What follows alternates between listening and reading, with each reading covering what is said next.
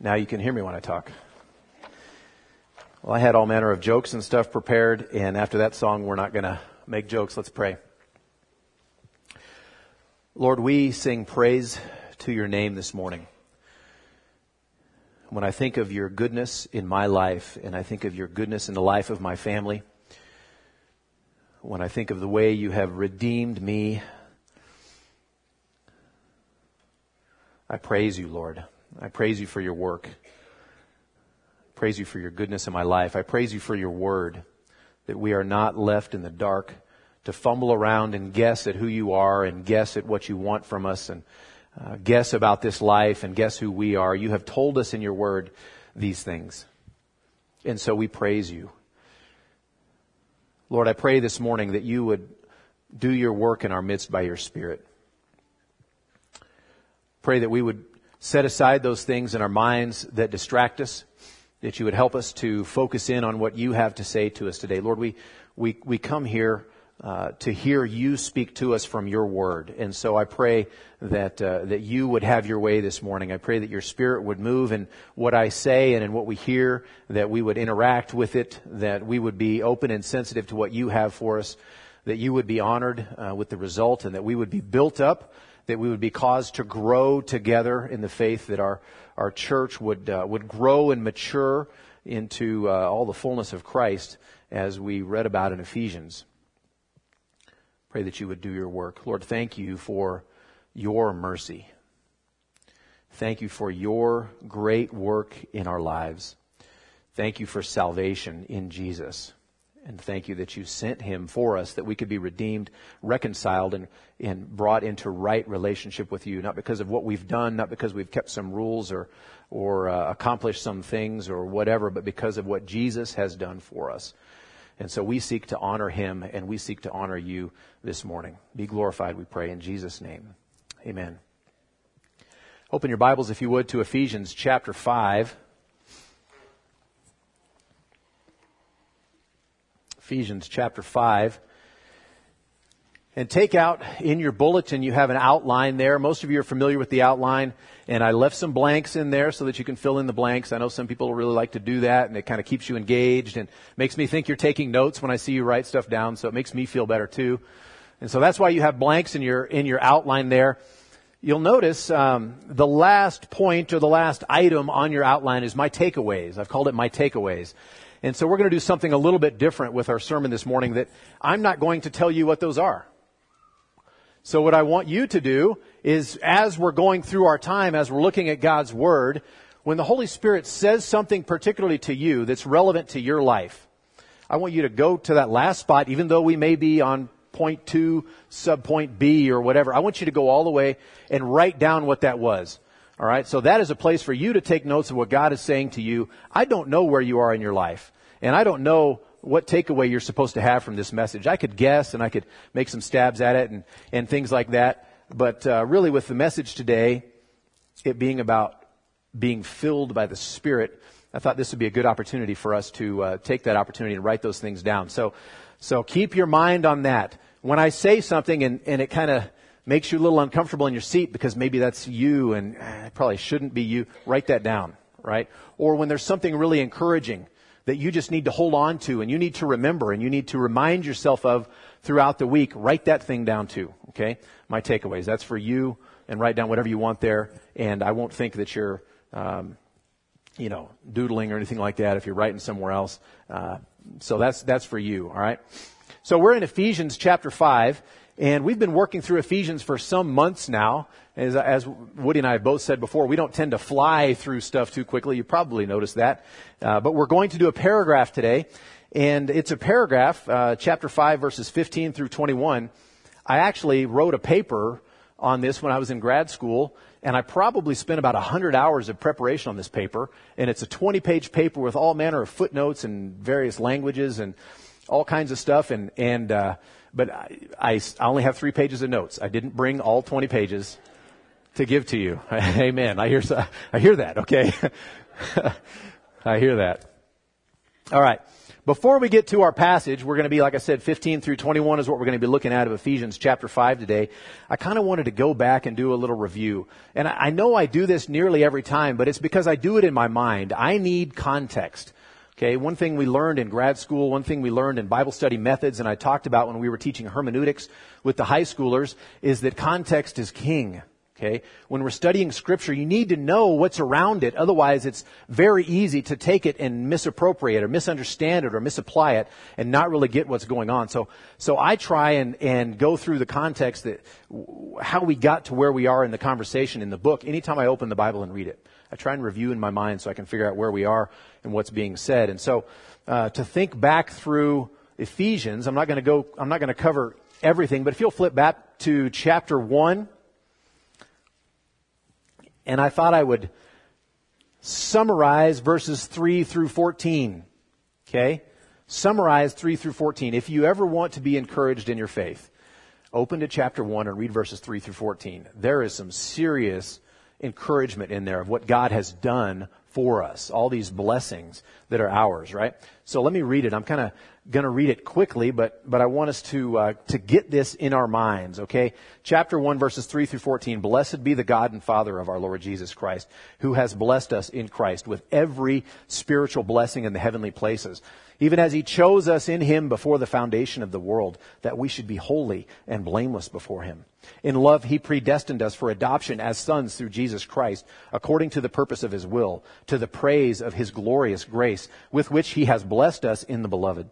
In Him we have redemption through His blood, the forgiveness of our trespasses, according to the riches of His grace, which He lavished upon us in all wisdom and insight, making known to us the mystery of His will, according to His purpose, which He set forth in Christ as a plan for the fullness of time, to unite all things in Him, things in heaven and things on earth. In Him we have obtained an inheritance, having been predestined, according to the purpose of Him who works all things according to the counsel of His will, so that we who were the first to hope in Christ might be to the praise of His glory.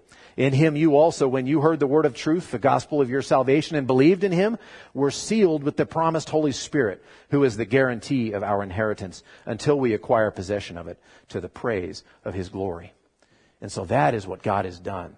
That's a summary of these blessings, every spiritual blessing in the heavenly places in Christ. He chose us to be holy. He predestined us to be adopted as His children. He redeemed us and forgave us of our sins in Christ. He made known to us His will to unite all things in Christ. He gave us an eternal inheritance, that is heaven. And He sealed us with the Holy Spirit as a promise that He would keep His word and that we would finally receive that inheritance. You want to be encouraged? Go to that. There is encouragement in there. The riches of the blessings that God has given us in Christ. It's amazing. And then we turn to chapter 2. In the first several verses there, we read about how we were dead. And we followed the course of this world, and we obeyed the God of this world, and we lived like the world, and we were fine with that because we were dead and we were in our sins. And then you get to verse 4 of chapter 2. But God, because of His rich mercy, made us alive together in Christ and seated us with Him in the heavenly places in Christ. It's amazing what God has done. He saved us by His very great grace. And so with that in mind, with having those things in mind of what God has accomplished on our behalf, what He has done in our lives, what He has done for Christians in Christ, with all of that in mind, we come to chapter 5, verse 15 through 21. Look carefully then how you walk, not as unwise, but as wise, making the best use of the time because the days are evil. Therefore do not be foolish, but understand what the will of the Lord is. And do not get drunk with wine, for that is debauchery, but be filled with the Spirit, addressing one another in psalms and hymns and spiritual songs, singing and making melody to the Lord with your heart, giving thanks always and for everything to God the Father in the name of our Lord Jesus Christ, submitting to one another out of reverence for Christ. And so it's with that background in mind that we come to our passage today, and he tells us, look carefully how you walk. So let's talk about the careful walk. What does that mean? What does the careful walk mean? Well, first of all, it means to walk Christianly. I'm not sure if that's a real word, but you understand what I mean. To walk Christianly, right? Walk in the New Testament, and particularly in Paul, and particularly in this book, walk is like a metaphor for living our lives, behaving. To live this way is what he's talking about. He's not talking about one foot in front of the other. He's talking about your life, your lifestyle, and he's been talking about it quite a bit, right? In chapter 2 and verse 10 of Ephesians, he said, God has created us in Christ for good works, laid out by God beforehand that we should walk in them. And then he said in 4:1 that we are to walk in a manner worthy of the calling to which we have been called, in humility, in gentleness. To walk in a manner that's worthy. In 4:17 he said we are not to walk like the Gentiles do in darkness and the futility of their minds. Rather, we are to walk in love, 5:1. Like Christ did. And 5:8 we are to walk as children of light, pursuing what is good and right and true. And so he starts off this paragraph again by reminding us how important our walk is, how important our life is. What he wants us to think about is all of these blessings that we have in Christ, these things that he has done on our behalf, right? In giving us salvation, in accomplishing this amazing salvation, taking us from being dead and enemies of God to now being alive and being his children. All these things that he has done, in light of all of that, it should have impact and will have impact on your life, on the way you live, on your walk. And so he says, that's not just going to happen just because. He said, pay attention to it. Look carefully. Observe carefully. Think about these things. Think about how you're living. Think about how you're walking. And he's given us a lot of examples. This isn't the first time he's talked about it. It's about the fifth time in this book, or sixth time that he's talked about our walk. He says, pay attention to it. It's important. And one of the things he wants us to do is to walk wisely. He wants us to walk wisely. Look how he says here. He says, look carefully then how you walk, not as unwise, but as wise. Now, probably you guys know what wisdom is. We've talked about it before, and I know you've various Sunday school classes, and you know in your mind, wisdom is essentially skill for living, right? It's how to live life in a skillful way. It's not just knowledge. It's not just something you know, right? As one of the high school students told me, the difference between wisdom and knowledge. Knowledge is knowing that probably this came from your family. Knowledge is knowing that a tomato is a fruit. Wisdom is knowing not to put it in a fruit salad. Okay? I heard some amens there too. So it's skill for living. How to live life in a way that's beneficial, that's not destructive, that helps you, right? It's a wise way, it's a skillful way of living life, right? But it means a little bit more here. I went back, and I've talked about this before, but I say it and repeat it because I want you guys to do the same thing. When I was trying to figure out what does wisdom mean in Ephesians, what I did was went to a website. You could do this on a Bible app, or if you have searching capabilities on a Bible app on your phone, or a website to do this, or if you have a concordance, if you believe in paper and books and stuff, you could probably do that, I guess, and go and look up wisdom or wise and words like that, wise related words in Ephesians. And what you'll find is that again and again, wisdom in Ephesians is talking about God's wisdom, first of all, not usually your wisdom or my wisdom, but talking about God's wisdom, and it's directly related to his wisdom in salvation. In putting together this plan of saving people from being his enemies and being dead and bringing them into his kingdom, giving them life and making them his children, right? It's talking about God's wisdom in salvation. It's his wisdom in taking Jews and Gentiles who until that time had been at great enmity with one another. They had been separate people. The Jews were the people of God. The Gentiles were outcasts. They were excluded from the people, and all this kind of stuff that was kind of going on between Jews and Gentiles. And God figured out in his wisdom how to make it so that salvation would go from the Jews to the Gentiles and even draw the Jews along with it, so that there would be a great body of Christ that would be consisting of Jews and Gentiles, many, many multitudes praising him. And so when you get to the book of Revelation and you see at the end that there are people from every tribe and tongue and nation worshiping him in heaven. And this is God's great wisdom that he did this.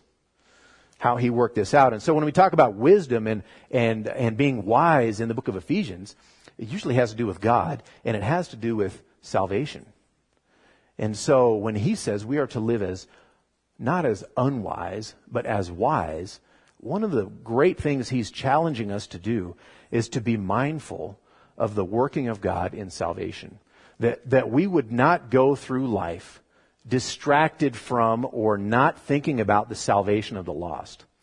That salvation for us wouldn't be one attribute or something that we add to our own list about who we are. Yeah, I'm a this and I'm a that, and I'm also a Christian, I'm a this and No, but that it would be central, that being a Christian would be central, foundational to who we are, that conversation would be undergirded always by the gospel, that we would be talking about salvation, that we would be, when we meet someone new or when we look at a situation or when we look at crises in the world or all those kind of things, when we look at that we would be thinking in terms of gospel truths in relation to those. When we look about news in the Middle East and horrific things that happen, we don't interpret those exclusive of the gospel. We interpret those through the lens of the gospel. And that's what he's encouraging us to do, to live not as unwise, but as wise, right? This work that God has done in salvation, that we would have that on our minds as we go through life, as we make decisions. Which brings us to the next point. He says, redeem the time. Redeem the time. Look carefully then how you walk. Verse 15, not as unwise, but as wise. Verse 16, making the best use of the time, because the days are evil. Redeem the time, literally it says. Buy back that time. It's slipping by. Make the best use of it. And I think this comes right out of living as wise, not as unwise. Understanding that term there, the days are evil. That's a reference. It's an eschatological reference, meaning it's an end times reference, talking about basically we have this age and we have the age to come. This age, we are on this earth, right? And we are redeemed out of this age, but we still live here and we still see the corruption that goes on in this world and we still see the influence of the enemy on this world. All you have to do is look out your door or in your own heart and you'll see that going on. That we live in this time right now. It's fleeting. We don't know when it's going to end, and we don't know how what the influence of the enemy is going to be like, right? We need to be wary, those kind of things, right? Not that we need to be scared, but understand that we live now in this age, and there is an age to come where Christ rules completely and utterly, and there is no opposition to him. There is no rebellion against him. Right? That's the age to come. That's the heavenly kingdom. But that's to come. Right now we live in this time and these days are evil. They're flying. We don't know when life is going to end. Right? It could end in a traffic accident this afternoon.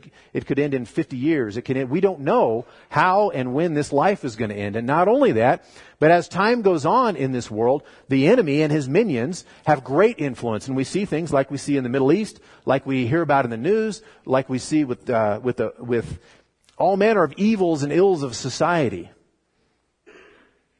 The days are evil.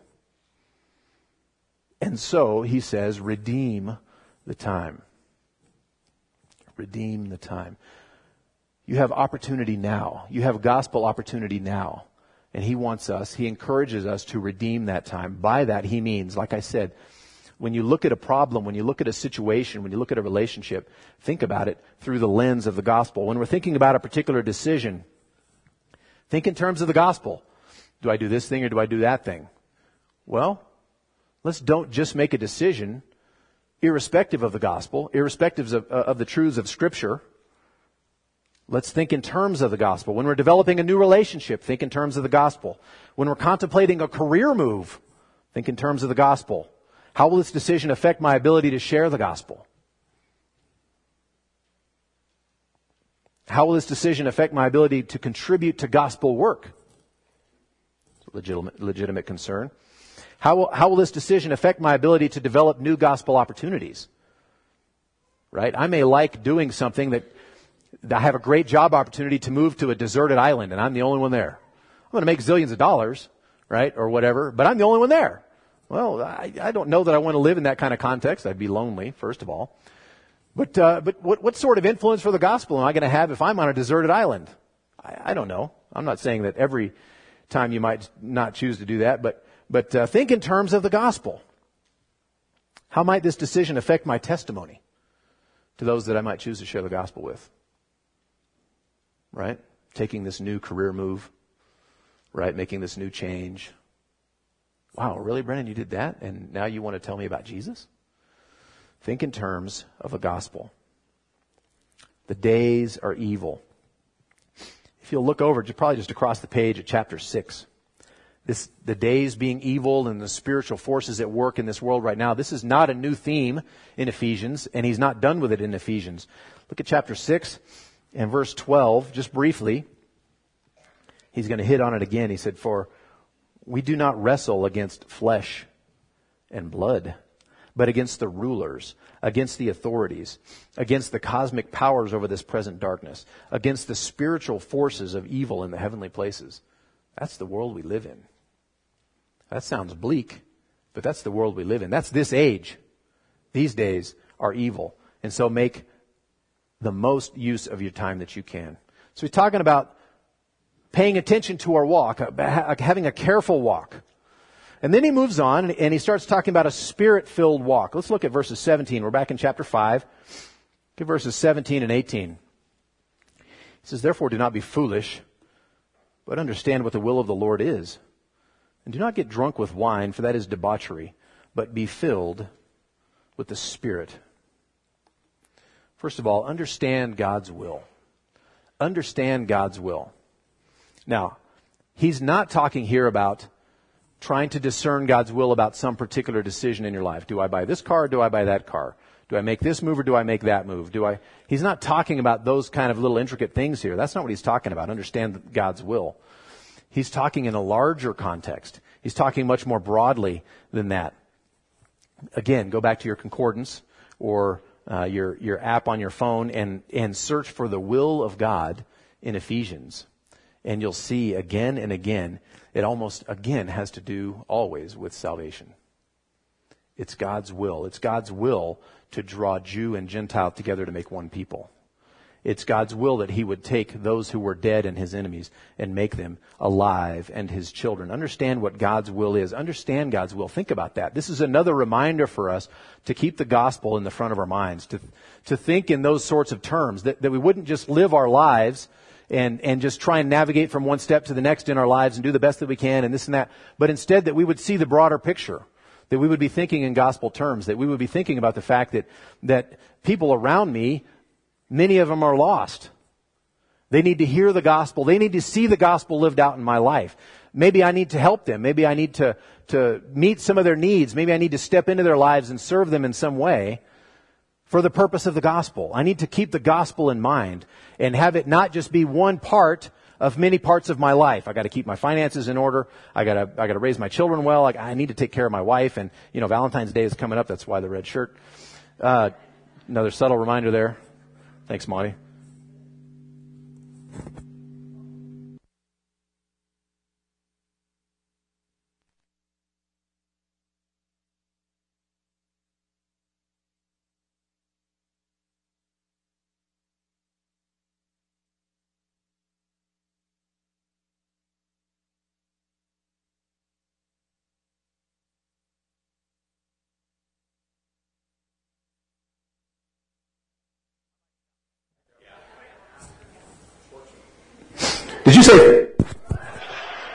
Did you say fortunately?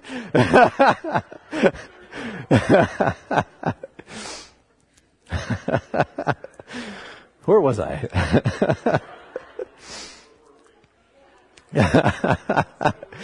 Yeah. Oh, subtle reminders. That's right. Subliminal. They're supposed to be subliminal. Not ear, drum bursting.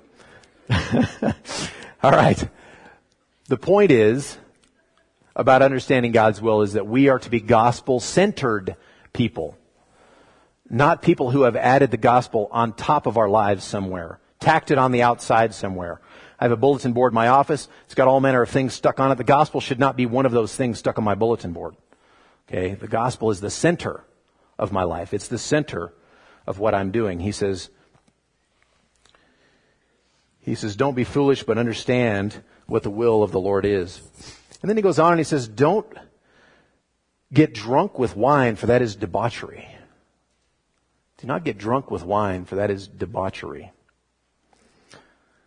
Now, that word translated debauchery can just as easily be translated dissipation.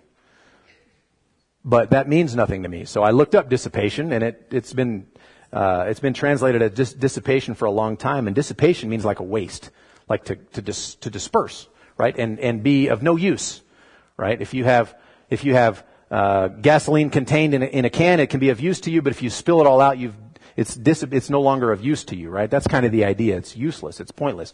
And so what I think he's saying here about being drunk, right? He's saying don't get drunk. That's pretty clear, right? Don't have to delve too deeply to see that it says do not get drunk, right? And for a couple of reasons. First of all, because it's dissipation. It's a waste, right? We've talked about the fact that in this age, the days are evil. And so redeem the time. Make the best use of the time, right? We're to be gospel-centered people. We're to be intentional about the gospel. We're to be intentional about our lives. And if you're drunk, you have been removed from that picture. You are useless as a gospel representative. See what I mean? It's dissipation. You had a limited amount of time in your life and you decided to spend this time drunk. That's what he's saying. It's a waste. He just said make the best use of that time and you didn't. Right? You just spent it in a stupor. That's the first part. That's the dissipation part. Debauchery is a much stronger word. Both legitimate translations of this word that only occurs twice in the New Testament.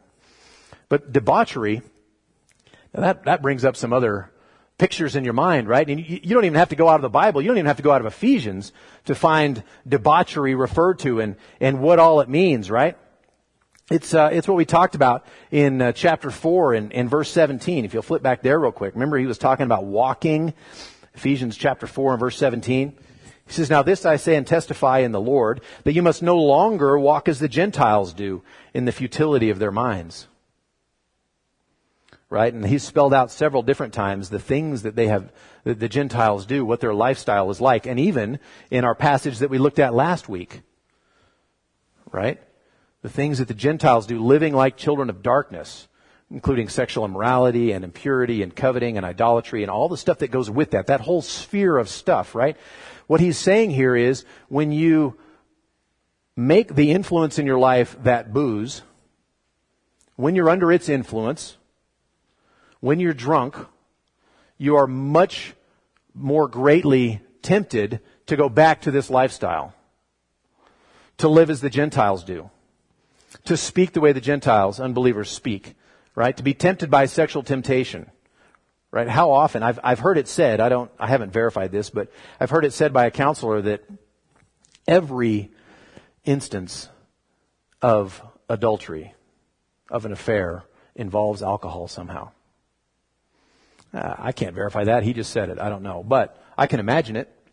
I can certainly see that that's the case. That being under the influence of alcohol makes you much more susceptible to the influence of that temptation, of sexual immorality, of those sorts of things.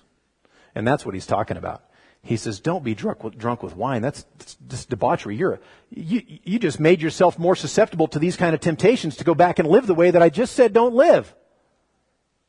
And that's what we do when we're drunk. He says, don't get drunk. This is debauchery. This is dissipation. But instead, let us see, be filled by the Spirit. Be filled by the Spirit. Now, your version and my version, I know mine does, and yours probably does. It says, don't get drunk with wine, for this is debauchery, but be filled with the Spirit. Probably your version says with the Spirit.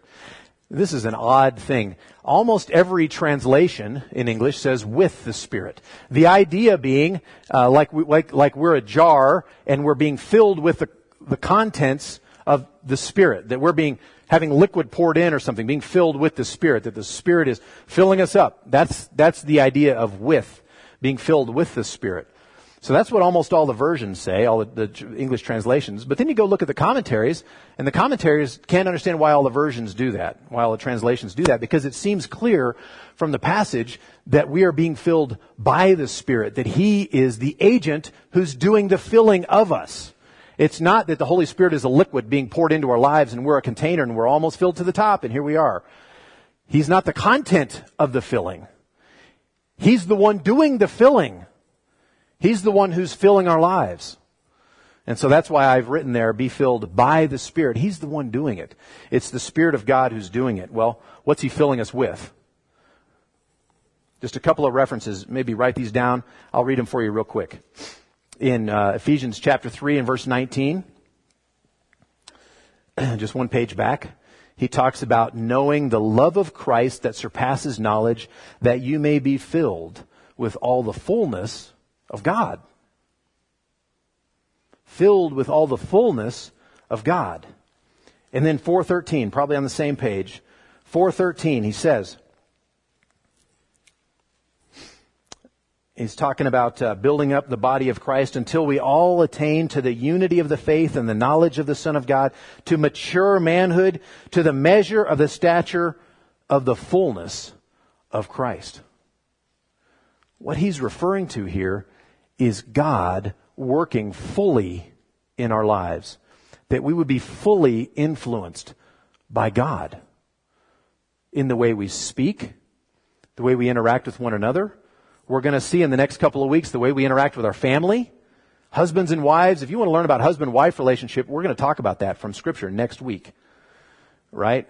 Parents and children, we're going to talk about that in a couple of weeks. We're going to talk about relationships between slaves and masters. Okay, we probably don't have that issue going on, but there's a strong correlate in our culture. All right, we're going to talk about those sort of things because God influencing our lives that way affects every decision that we make. It affects all of our relationships. It affects everything that we do. It's the fullness of God, and what he's talking about there in chapter 3 and chapter 4, those verses that we looked at. It's the fullness of Christ being developed in us so that we become more and more like Him as God influences our life. Remember who the agent was of the filling?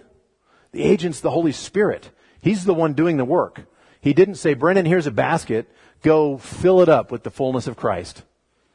Enjoy that, right? Grab that fruit, put it in there, add it together, keep filling up. That's not what He said to do. I'm not toting around a basket filling it up for myself from the fullness of God. It is Christ whose fullness is being filled up in our lives by the working of the Holy Spirit in our lives. Right? And so, how do we do that? What does that look like? Well, he says here, go back to chapter 5, he says, don't get drunk with wine, for this is debauchery. Be filled with the Spirit. Be filled by the Spirit. All right? How do you fulfill a passive command? All right? As I was reading through my very egg-headed paper, that's 20 pages long, and I thought it was wonderful, and my professor gave me a pretty good grade, but man, he had red ink all over that thing. And one of the questions that I was asking, and it's very difficult to answer, is how do you fulfill a passive command? Okay, here's the command. Be filled by the Spirit. What button do you push to make that happen? How do you do that? Right? How do you cause yourself to be filled from without by the Holy Spirit in your life? It's a difficult thing, right? This is one of the difficulties in understanding God's working in our lives. He's the one doing it. And yet if I'm drunk, for example, in this passage, I'm doing the opposite of being filled by the Spirit, right? I have stood against it and closed the door to it, right? So I understand how to disobey the commandment. It's a little more difficult to understand how to obey it. But that brings us to point 3 here in your outline, verses 19 through 21. He's going to talk about what this looks like. What are some marks of the Spirit-filled walk? What are some of the marks? And he's not saying by doing these things you will accomplish the filling of the Spirit. He's saying when you are filled by the Spirit, these sort of things will happen and you will be cooperating with that filling work of the Holy Spirit. All right, he says, don't be drunk with wine, but be filled with the Spirit, be filled by the Spirit. Verse 19, addressing one another in psalms and hymns and spiritual songs, singing and making melody to the Lord with your heart, giving thanks always and for everything to God the Father in the name of our Lord Jesus Christ, submitting to one another out of reverence for Christ. So I have 4 of them there. First of all, singing to one another. So Stephanie and I were talking about this, and she said, what does that look like? Singing to one another in psalms and hymns and spiritual songs. Well, I mean, we were just singing, right, together. Beyond that, I don't know. I'm not real sure. It says addressing one another, speaking to one another in psalms and hymns and spiritual songs. I think the idea that our communication with one another would not be mundane, would not be humdrum, would not be run-of-the-mill, right? Would not be common, but that it would be spiritual in nature, right? Addressing one another in psalms and hymns and spiritual songs. I'm not quite sure what that looks like, but I think it has the idea of us being very intentional in our conversation with each other, that God be honored, that we be encouraged, that the person I'm talking with, my interlocutor, be encouraged by my conversation, be lifted up, maybe even be corrected, maybe even some reproof going on there, right? That our conversation be that intentional and be in that regard, addressing one another in psalms and hymns and spiritual songs. I don't know what it's like to sing to a lot of people. I've sung to all of my kids, and they usually have a unique song, and Brianna's really hoping I won't sing her song. I won't sing her song. I made up a song for each of my children when they were little bitty tykes, right? I haven't made one up for Eva Claire yet. I'm slacking. So I haven't sung to a lot of people. I'm not sure what addressing one another in psalms and hymns and spiritual songs looks like, but it has this same idea of us being very intentional, redeeming the time, right? Redeeming this opportunity. We're together. The sermon's going to end in a couple of minutes. You can all say amen and thank you. And then we're going to be standing up and leaving. And what are we going to talk about? Well, we're not going to talk about the football game because that's already a couple weeks old, right? What are we going to talk about? He's encouraging us to talk about the Lord. He's encouraging us to address one another intentionally on a spiritual level, on a gospel level. Addressing one another with psalms and hymns and spiritual songs, singing to one another. And he says also singing to God. Addressing one another, psalms and hymns and spiritual songs, singing and making melody to the Lord with your heart. Meaning with all of you. That doesn't just mean I've got a song in my heart, right? It means with all that I am, I'm singing to God. I'm giving praise to God with every part of my being. With all that I am, I'm singing and making melody to God. So I'm singing to you. I'm addressing you in a certain way, and I'm singing to God. I'm declaring His praises to Him and with you to Him, right? That's a mark of the Spirit-filled life. He goes on and he says, giving thanks always and for everything to God the Father in the name of our Lord Jesus Christ. This goes back to what we talked about last week, earlier in the chapter, about thanksgiving being the antidote to coveting. Right? Coveting says, I'm going to determine what's best for me. Mean old God said I couldn't have that thing. I'm going to figure out how to get it for myself because I know it's best for me. I really want it. Right? That's coveting. Right? It's kind of idolatry. They're connected, right? And we talked about how the antidote to that, the way to fight against that is thanksgiving. To understand that God knows what's best for me. He knows what He's doing. I want that thing. God says, no, it's not for me. All right, I trust God and I give thanks for God that He has withheld that thing from me. Right? I give thanks for what I have and I give thanks for what I don't have because God in His goodness has withheld it from me. That's the antidote to coveting. And he brings it up here again, giving thanks always and in everything to God in the name of our Lord Jesus Christ. God knows what He's doing in your life. Got a bum knee? Kind of sad about that. God knows what He's doing. I'm sorry your knee hurts. And I'll pray for your knee and I hope it's better. God knows what He's doing. Got problems in your life? Got things that you'd really like to have, needs you'd really like to have met and they're not met yet? I pray God meets those needs. Until He does that, give Him thanks that He hasn't yet. Now, I'm no better at this than you are. But that's what the passage said. Give thanks always and in everything. God knows what He's doing. And that's a mark of the Spirit-filled walk. That I can be grateful even when things are tough. I can be grateful when things are wonderful. I can be grateful when I want just a little bit more, but God hasn't given it to me. I can be grateful. I can be thankful, and that's a mark, giving thanks to God. And finally, in our passage here, verse 21, submitting to one another out of reverence for Christ. First of all, I want to point out that it's out of reverence for Christ, right? I submit out of reverence for Him. I submit because I'm His child, and I will do this thing. I will honor Him in this way. I will revere Him. I will give Him glory and honor by my submission in this thing. I will not cling to and demand my own right in this situation. I will submit out of reverence for Christ. You see the difference there? One, I'm really what's most important, and the other, it's Christ who's most important. That's first of all. Second of all, we're going to go into what submission is more fully next week as we talk about verse 22, wives, submit to your own husbands. We're going to talk about that next week. But what is submission? What is submission? Well, it's willingly placing yourself under the authority of another. That's essentially what submission is. Willingly placing yourself under the authority of another. To submit to someone. Okay? In the Bible, in the New Testament, when we read about submission, it almost always has something to do with authority. You're submitting to an authority. Whatever the relationship is. We're going to talk a whole lot more about submission next week, but what he's saying here is that one mark of the Spirit-filled life is that we would be submitting to one another. That there would be an attitude of submission. Now, does that mean that we all submit to one another in exactly the same way? Does every individual at Parkside submit to every other individual in exactly the same way? No, he's not saying that. One another doesn't mean that. It doesn't mean perfect reciprocity, that it's exactly the same for all, right?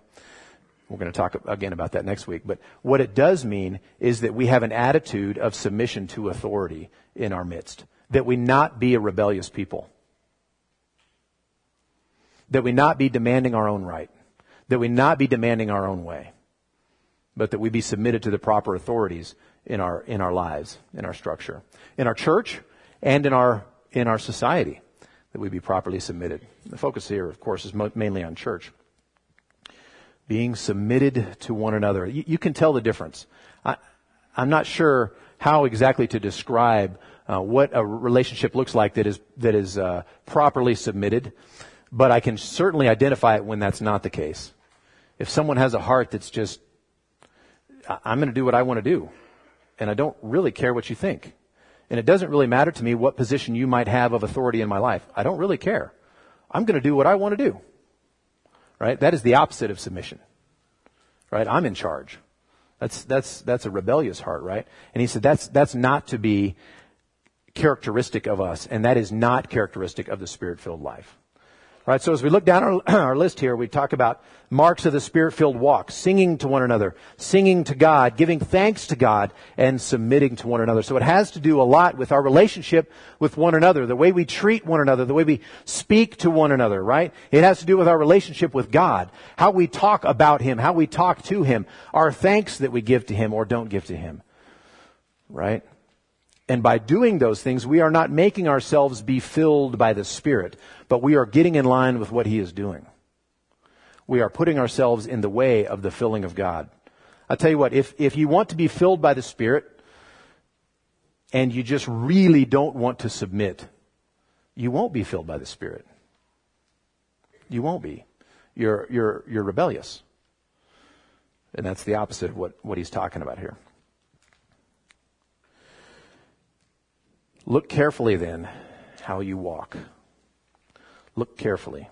Think about your life. Think about the decisions. Think about what your foundations are. Think about what your priorities are in your life, the way you make decisions, the way you go about your week. Is the gospel tacked on somewhere to the outside of your life? Is it one of many bulletins on your bulletin board? Maybe it's even covered up by some other stuff, but it's there. Is it one of, or is it the foundation? And that's really what we're talking about in this passage. And I pray for all of us. I pray for me that more and more the gospel would be foundational. That the truth of those things that we talked about when I first started, when we went back through it and we reviewed chapter 1 and we reviewed chapter 2 of all of these blessings of God that are in Christ Jesus and they're ours, that He has made ours by His work in our lives, by taking us from death and bringing us into life and making us His children. I want those truths to be foundational in my life. I want those truths to be foundational in our conversation with one another, in our conversation with God, the way we relate to Him and giving thanks to Him. So let's go to the Lord in prayer about that right now. And again, your own takeaways, that last spot, that's for you to write. I haven't told you what to put there. The Holy Spirit has told you what to put there. Let's pray. Lord, thank you for your word. And this is a good passage that's challenging to think about. But challenging in my life because it's so all-encompassing. It's not just that I need to reorder some portion of my life, But really, it should be all of my life centered on Christ, centered on His work of salvation. Lord, help us to be wise in this way. Help us to redeem the time. Help us to be filled by your Spirit this week, I pray. In Jesus' name, amen.